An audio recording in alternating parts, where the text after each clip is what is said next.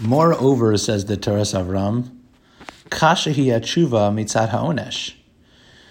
Tshuva becomes more difficult after a person receives onesh, because the onesh prevents the person from making, let's say, more choices or having more choices in front of them for avodas aliyah, to grow and to develop and to fix the mistake.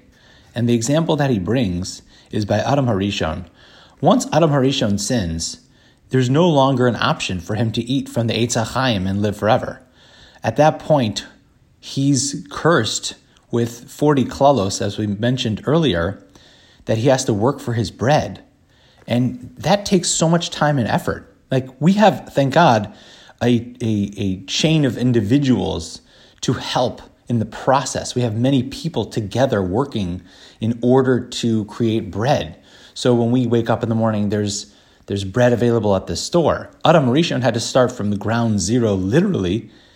And once he's engaged in that process of making his own bread and all the tirda, all the effort that goes forth with that, kain tiktan ha'avoda v'aliyah, that prevents him from focusing on purely spiritual matters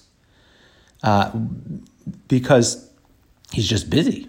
V'achar onesh kazeh, once he receives his onesh, eich efshar lachzor b'tshuva, how is it even possible for him to come back? Eich efshar lidrosh gadlus mimishon izkaten me'atzmo.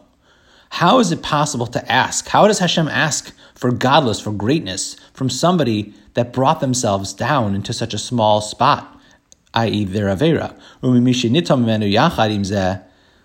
It's almost like the person's basically prevented by their own hand, but they're prevented at that point, so it seems, from the godless that's being requested of them via tshuva.